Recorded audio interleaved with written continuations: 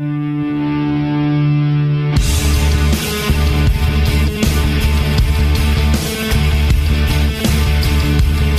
now about to witness the strength of knowledge. This is Steve Deace. Raising a banner of bold colors, no pale pastels. People should not be afraid of their governments. Governments should be afraid of their people. Our rights are inherent and essential, derived from our Maker.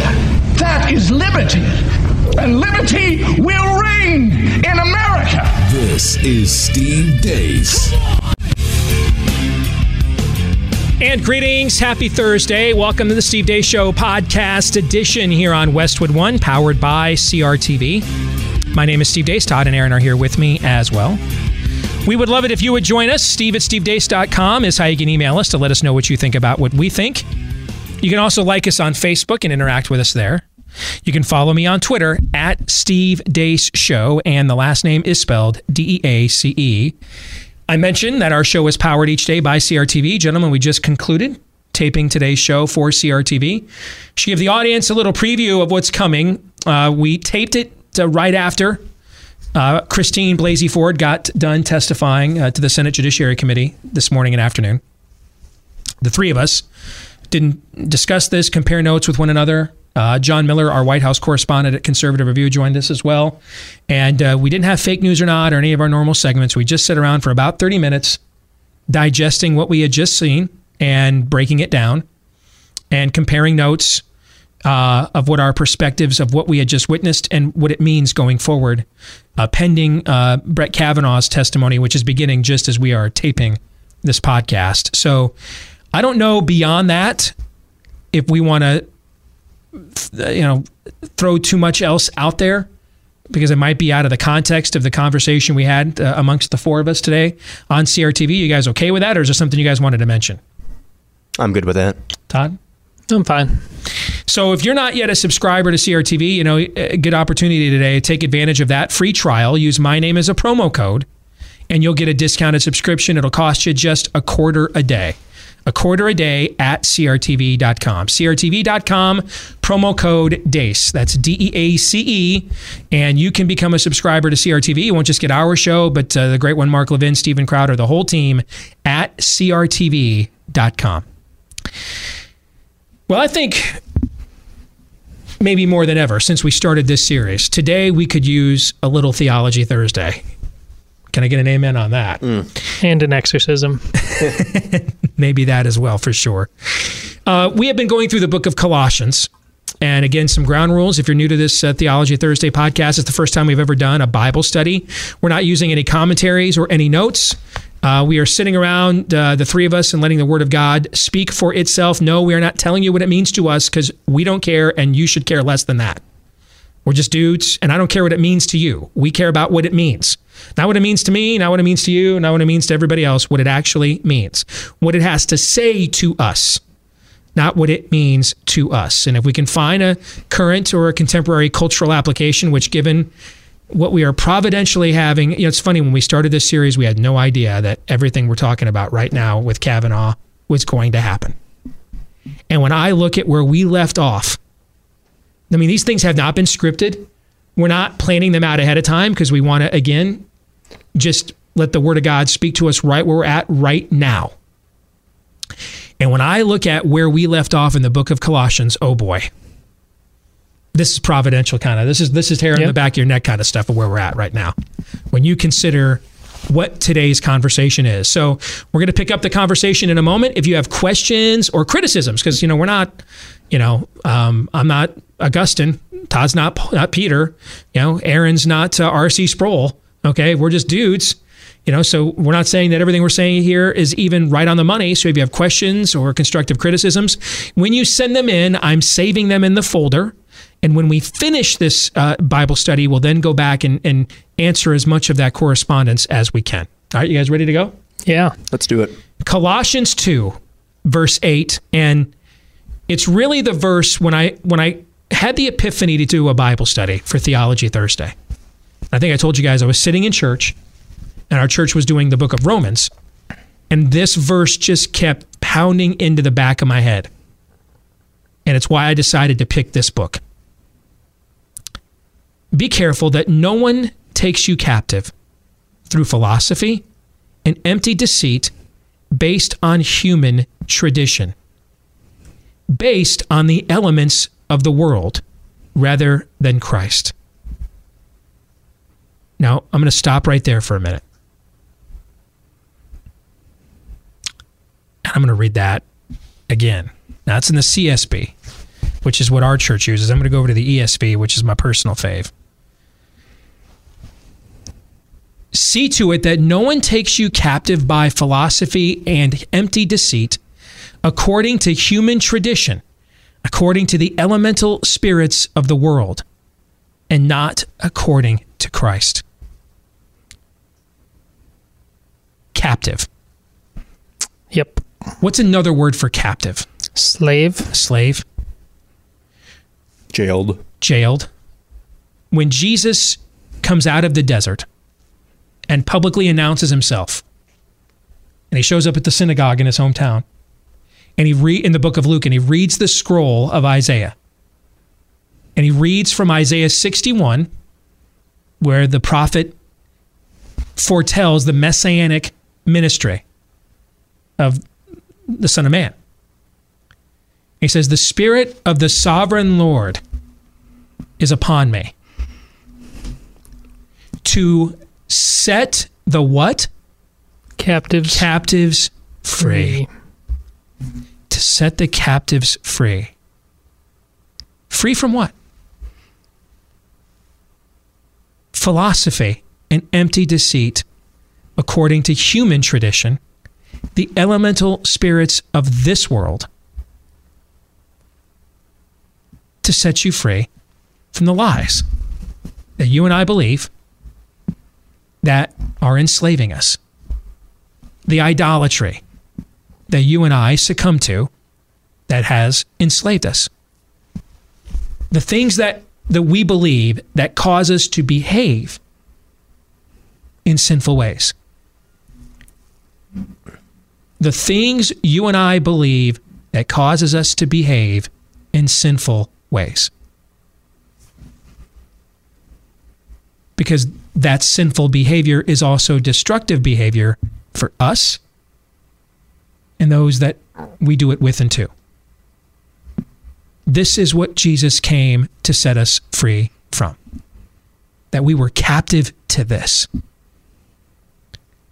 Are we seeing any evidence in our culture right now of being captive by empty deceit, philosophy, that is of human tradition, not of divine origin? Spirits of this world, where all creation groans from sin. Are we seeing any evidence of this now? Now, here's the test, though.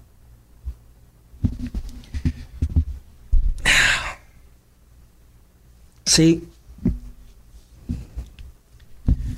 this is where I'm going to make somebody mad.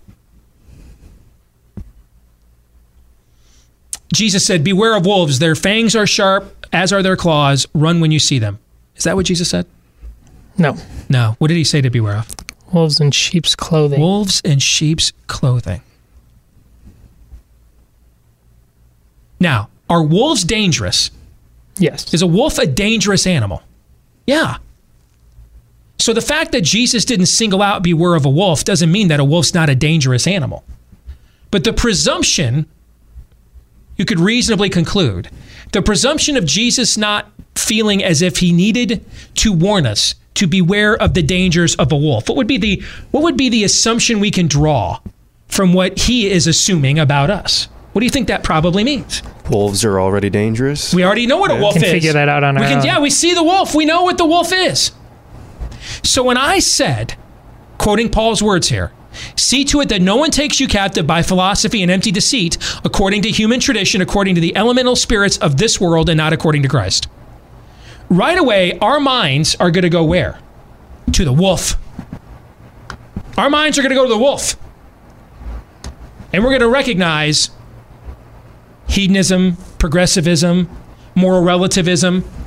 We're going to recognize the wolves, right? We're going to recognize that. Now, when I say we, Paul is writing this to believers in Colossae, not unbelievers. He's writing it to believers. So when I say we, I mean believers. Unbelievers may not understand some of that spirit of the age stuff is bad. And likely if they're unbelievers, they're buying into it or believing it themselves, okay? In this case, we're talking specifically to believers.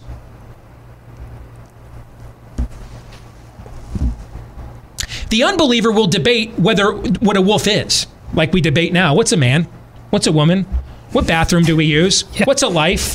What's a dollar bill? What's an economy? What's a job? What's a right? What's a freedom? What's a science, right? The unbeliever will debate every elemental spirit of this world. They will not recognize the difference between a wolf in sheep's clothing. And they may not even recognize they're the wolf. This is written to believers. So the believer has the base level discernment by the act of God working directly in you and I's lives. We accept the basic assumptions of creation. We accept what an economy is, what a person is, what a gender is. Well, when we're doing it right, anyway. When we're doing it right, we cling to those absolutes. We look for the cut and dried answers. We love when things are spell it out. Our spirit yearns for those things, desires them. We don't like the gray areas. We don't like the nihilism. We don't like the murky. We want to know who's wearing the black hat, who's wearing the white hat, who are the good guys, who are the bad guys. The unbeliever's not comfortable with good guys and bad guys unless they can make people they don't like and agree with the bad guy in every situation, whether they're the bad guy or not. But in this case, for the believer, we've got enough evidence of the work of God's handiwork, craftsmanship in our lives. We understand the base assumptions of the planet. We understand the base assumptions of the world. So we don't have to be warned a wolf is dangerous. We know. And some of us recognized we were the wolf, which is why we repented of our sins to stop devouring the other.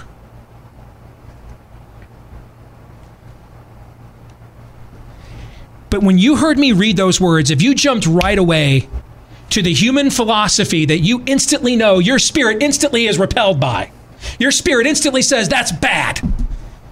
Danger, Will Robertson, avoid that. Don't go down, don't go there.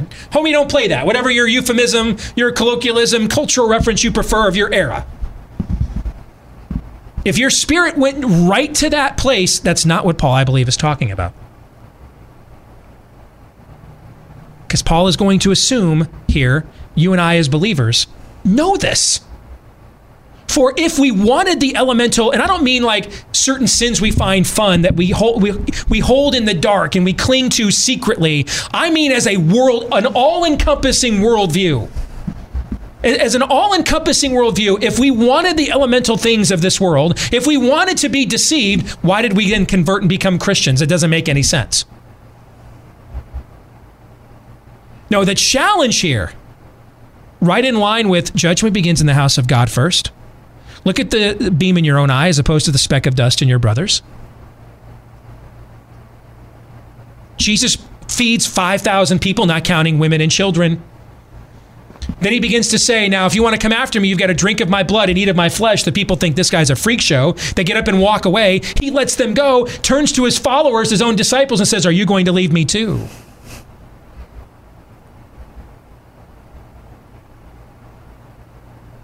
See, in the kingdom of God, the challenge always begins from the inside out, not the outside in. Character and integrity is measured from the inside out, not the outside in. We're not judged by, are we better than the people out here? We're judged by, is there evidence going on inside of us that we're becoming more like Christ? That's what we're judged by. Jesus says, hey, even the pagans love their children. Even the pagans love people who love them. Will you love your enemies? Will you be different? What's another word for holy? Set apart, different. So the assumption here is, as believers, we will know what a wolf is. We will not want to be wolves. We will not like wolves. We will want to run from wolves or confront them if God calls us to. That is the assumption. The danger is when Sauron appears outside the gates of Mordor, cast as an angel of light. That's the danger. When it looks like us and it talks like us, or it looks like our nationalistic or tribalistic preferences and proclivities. I'm black. This black person says they've been abused. And rather than they've been abused by the police, and rather than take a look at what's the truth, I identify with our common blackness. Truth be damned. Or let's switch it around. I'm white, and my black Christian friend says they've been abused by the police, and because I'm white and I think these things are way overblown and I watch Fox News all day, I think he's a lying sack, right? That's right there. That is what Paul is addressing here. He is not addressing the obvious enemy. You know this. The Holy Spirit is at work in your life, at least on a fundamental level. You know what is bad. At a basic level, you get it. Because if you didn't know what was bad, what were you ever repenting from to convert in the first place? If you don't basically know right and wrong and basically know what sin was, then what are you repenting? What is it you recognize you need to turn away from in order to become a new creation then? If you don't know basic right and wrong. No, this is now, we're at advanced levels here, guys. We're not doing our times tables. We're doing some algebra now. We got letters in the math formulas now. We're stepping it up a notch here. We're leaving elementary school, we're moving on to at least middle school now.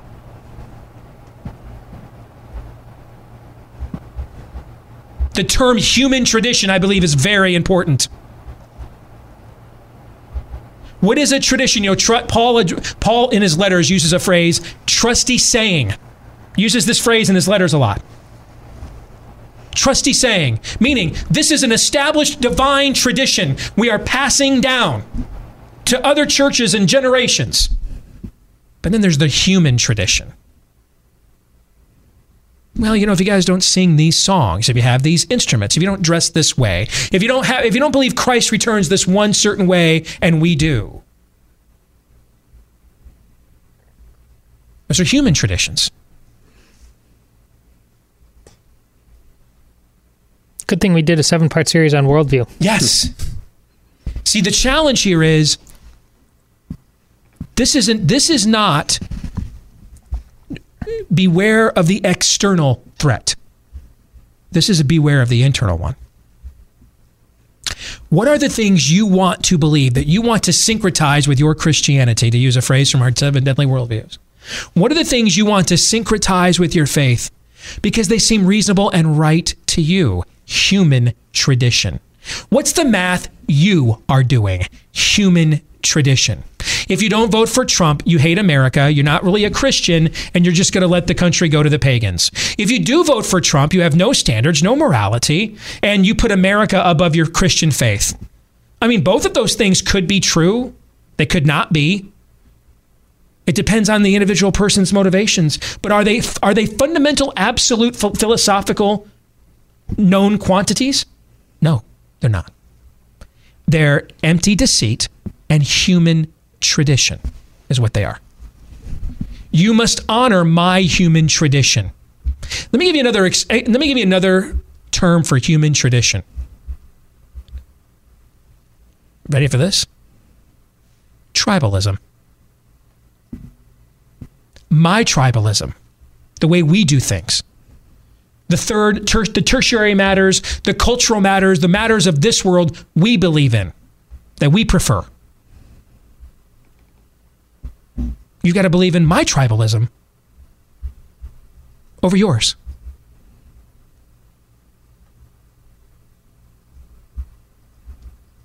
We all recognize, ultimately, you're going to get a lot of people that believe in orthodoxy.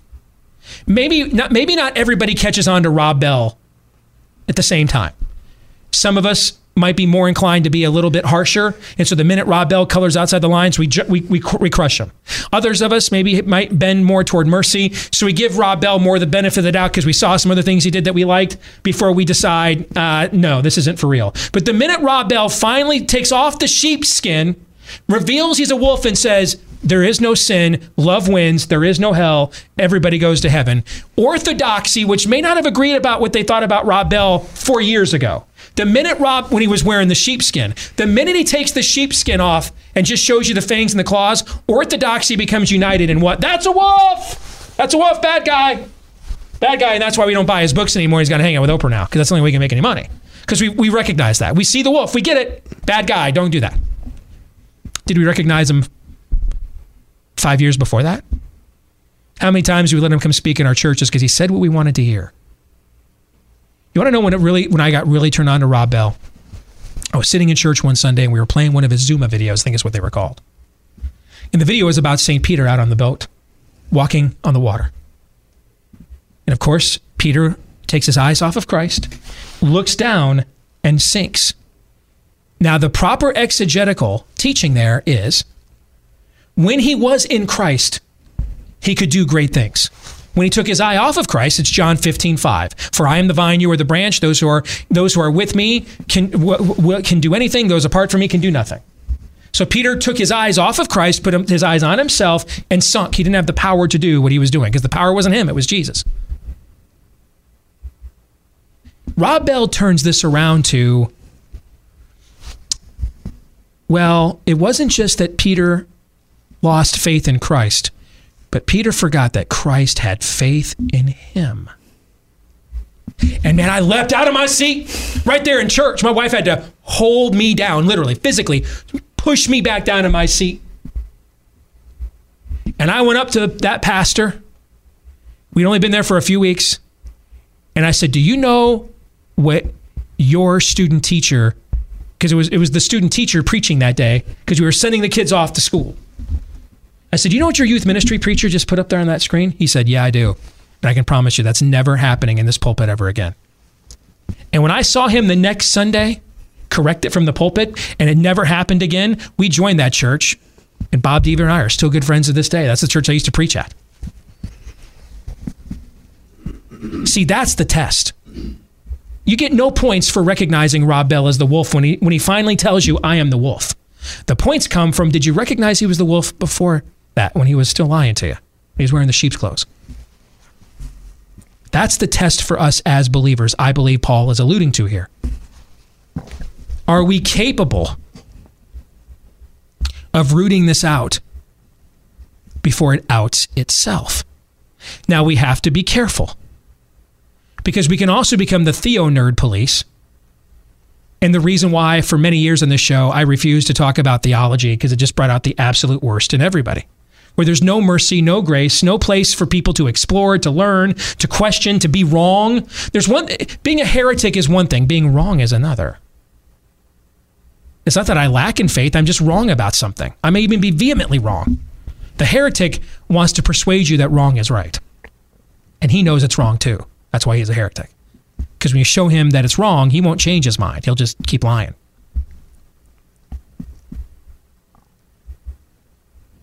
That's why we go to the next line. For in him, that's Christ, the whole fullness of deity, meaning Jesus is Lord, Jesus is God incarnate. The head of all, or for him is the fullness, whole fullness of deity dwells bodily. And you have been filled in him, who is the head of all rule and authority. Meaning, who decides here? Who decides what is empty philosophy, empty deceit, human tradition, the elemental spirits of this world? Who's the one that decides what is we're just wrong about something, or this is absolutely something that seeks to imprison us in heresy? Who decides that? Paul answers the question. Who's in charge here? Jesus Christ, the King of heaven and earth. That's right. He decides. Not your favorite theologian, not your denomination, not your favorite Bible verse, not your favorite podcast. The King of heaven and earth does. He decides. Which means we should be very hesitant about vehemently going to war with each other about anything Christ has not explicitly addressed. Yeah, I don't know about what you guys do in the Catholic side of things, but over here on the evangelical side, and I'm sure Aaron can agree with me on this, most of our scars come from destroying each other on stuff Jesus never explicitly talked about. Mm-hmm. Because you know why we do that? Because we're actually captive to our own philosophies and human traditions. Whether I can have a bourbon or not, or whether I have to teetotal or not, whether I can dance or not, or whether I can wear skirts or not. Whether there's a tribulation or whether the church is triumphant, whether there's a literal rapture or it's a metaphor from the Greek word harpazo from St. Jerome's Latin Vulgate or not. Whether I think I chose Christ of my own free will, or I believe in double secret, hyper Calvinistic predestination or not. These are the things we kill each other over. This is what's going on in your denomination right now, Todd. Is your Pope has been confronted with sin in the church, and he is choosing to respond not with church tradition. Like, how did we... Like the proper, you correct me if I'm wrong, but to me, my understanding of Catholic history, ecclesiology is enough that, as I read it, the proper reaction to sin in the church is to look at the tradition of how the church dealt with this in the past and be like, let's just make sure we don't go as overboard as they did with like the Inquisition. But other than that, the spirit of it is, let's get rid of these folks. He's actually responding with empty deceit, human tradition. But let's have words of dialogue. Let's talk global warming. Let's talk social justice, which are doing nothing to confront the actual sin that is in the church. Am I wrong about that? No, it's been a disaster on the level of you can actually legitimately ask Antichrist questions. Yes, and this is why faithful Catholics who already understand, because you've had a conversion, so you understand the basic good and evil concept. And you are recognizing, wait a minute, guys, we're confronting evil with the exact same empty deceit, human tradition, elemental spiritism of this world that caused it in the first place. That dog ain't gonna hunt. That ain't gonna work. That's why there's a conflict. The conflict exists because of this scripture right here. One group of Catholics are like, our church right now is captive by empty deceit, human philosophy, human tradition, not church tradition, because the church in the Catholic view is transcendent through space and time, right? So these are your human traditions, the new fad of progressivism and social justice. These are your traditions, the world's elemental spirit tradition. This isn't the church's transcendent tradition. You're trying to cure cancer with cancer. Yes. And that's where the conflict is. You are caging the lion. Yes. Yeah. I think our challenge here, especially after the events of today, this culture is going to devolve. Whatever tribalistic notions you think exist now are going to get worse. Whatever bitter clinging there is to human philosophy, human tradition, and empty deceit you think exists right now is only going to get worse. We have one group of people in this country who believe if they disagree with your philosophy, they can destroy you on a personal level without any guilt or remorse. Soon, the other tribe is going to decide, mark my words, they will decide this. By and large, they will decide that what they view as at stake is so momentous that it's okay to return fire with fire. This is going to leave shrinking feet underneath the ground of us that want to live by Paul's words here in Colossians 2, 8 and 9. It's going to get harder. And the temptation to say that the alternative tribe is so bad, it is okay to give up all of my virtue. Here's what Paul says to you. For in Christ, the whole fullness of deity dwells, not your nationalistic identity, not your cultural heritage, not your political partisan proclivities, not your view of history. You have no idea what history is. If I would have told you guys, Brett Kavanaugh was appointed on July 9th. If I would have come in here on July 10th and said, guys, that milquetoast Bushy we were just watching, we're going to be having a hearing in the Senate in a couple months about whether he presided over gang rapes. You would have said what to me? Drug test much?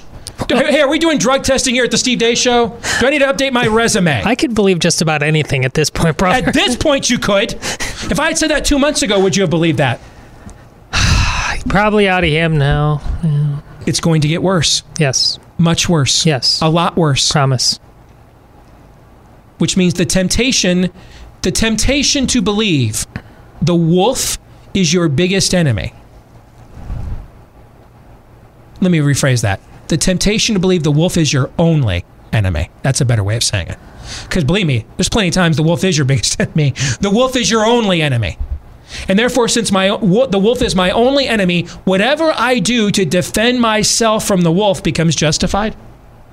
Oh, that human tradition and empty deceit is going to grow all the more. All the more. And Paul says, you can't go there. You're not permitted to do that. Just as you're not permitted to say, my wife won't give me sex. And Paul says we're to give each other's bodies to one another. She is in sin. And by the way, unless she has a medical condition or something, she is in sin, actually. She is. But then you don't get to turn around and say, my wife won't give me what I want. I have these desires. She is in sin. Therefore, I get to go find someone else and sin with her. No, you don't get to do that. You don't get to say, because the sin that is being done to me is so great, I get to sin in response. You don't get to say that, is what Paul is saying. You don't get to say, they destroy our character without any evidence. We do this to their guys too. You don't get to do that. That is empty deceit, human tradition. That's Genghis Khan versus, pick another, Attila the Hun. That's how the pagans do these things. That's not what we do. And yeah, that may mean we might suffer, guys. Didn't Christ suffer for us? It may mean we may not get the outcome we want in this world. It may mean that. I hope it doesn't. I hope it doesn't. But it might. It might. Are you willing to lose your idol of I have to win for your faith?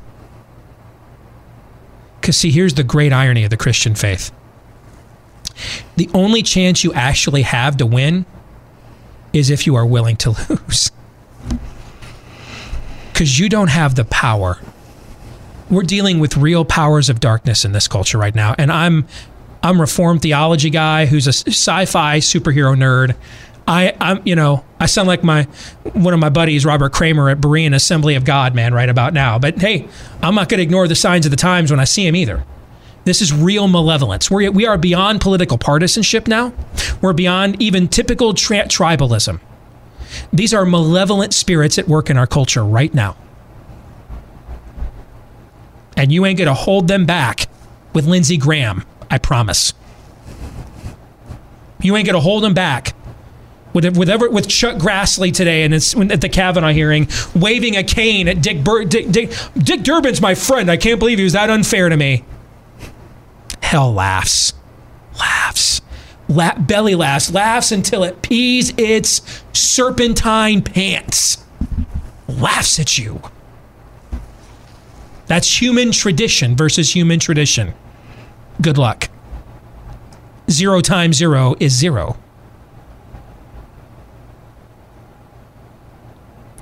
Jesus says, whoever loses his life for my sake will find it. This is the contrarian worldview. I know by sight it doesn't make any sense. And that's why those disciples scattered when they saw their Lord arrested. And the few that remained ran when they saw him executed. And all of them hid after they saw him buried behind a tomb. And by their human tradition, by the elemental spirits of this world, and by the ways they had knowingly accepted being deceived by what the real power was on the planet, it looked pretty lost. It looked like no one would have blamed them for cutting a deal, taking the lesser of two evils, figuring out what was the best way out of this mess, because no one's getting out of this really unscathed. And then a weird thing happened. The stone was rolled away.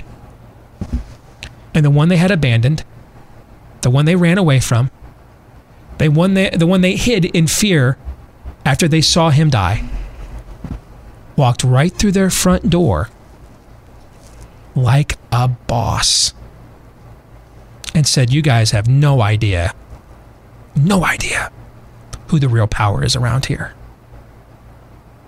None."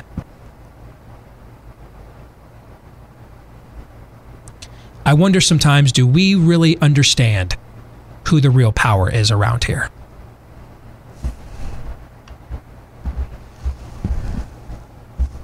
Because if we did, my Twitter timeline today wouldn't be full of a bunch of gullible conservatives suddenly thinking Lindsey Graham is coming to their rescue after he has sold them into captivity how many times throughout his political career.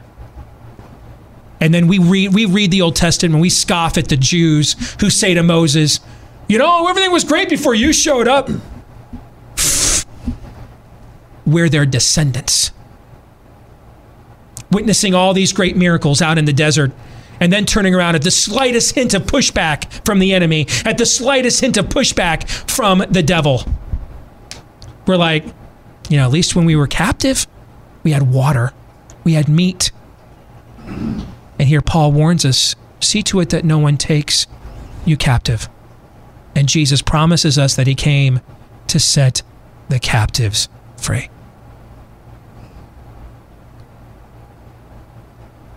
I say this with the most amount of affection my emotionally stunted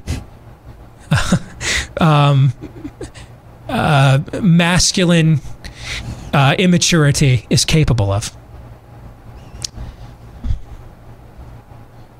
And I wouldn't say it if I didn't love you.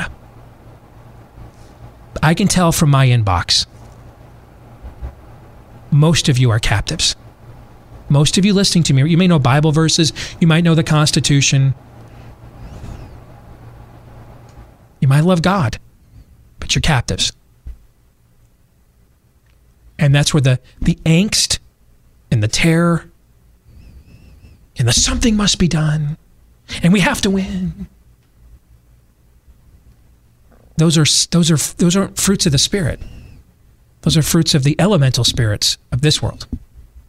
Those are fruits of captivity. You don't believe you're really free. You don't believe you have the most powerful being in the universe leading the way. You don't believe that. Because you know what would happen if you did? You wouldn't have that angst. You wouldn't have that worry. Peter for a while thought he had that. Then Jesus looked at him one day and said, "Get thee behind me, Satan." And then when he really had that, and the leadership told him, "Don't you come back here again tomorrow preaching about Jesus," he showed up before they did the next morning. And when they tortured him, he went back to his disciples and said, "It is a great joy to suffer for the name." That is power. We got a lot of politicians elected. We don't have any power. We've given all our power away. And that's why it seems no matter who wins elections, no matter how many Republicans are in office, that's why it seems like the other side is in control. Because we gave them control. You know what? When it seems as if the people you're up against are in control, it's usually because you let them have it. And I know some of you are going to say, that's why we got to fight. But see, you want to fight by the elemental spirits of this world. You want to fight the cancer with the cancer. You'll just get more cancer. 0 times 0 is 0. And I know after saying this, several of you are going to email me.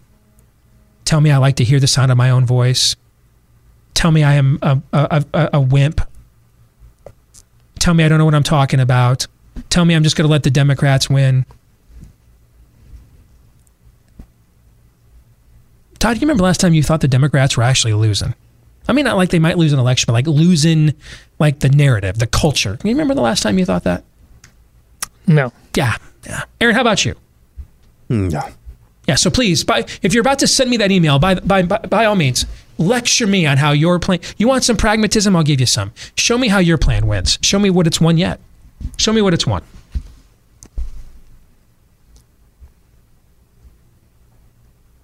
Thank you.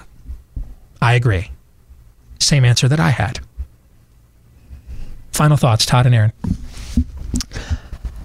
Well, that's why now and forever, I believe I will be damn proud of being on the Steve Deace Show. I just had an example yesterday of what's going on, or what Steve is talking about. Somebody found out what I do for a living, and instantly and innocently enough had thoughts on his own, started talking, this is what I think's going on. And he started talking about, global banking syndicates, all this stuff. It's crazy. Can't trust anybody anymore. So instantly I threw out things, you can't trust anybody anymore. Hey, you nailed it. I've met the guy for the first time. Global banking syndicates, okay, whatever. But finally got to the point, what do you think? I said, I think we need a lot more God.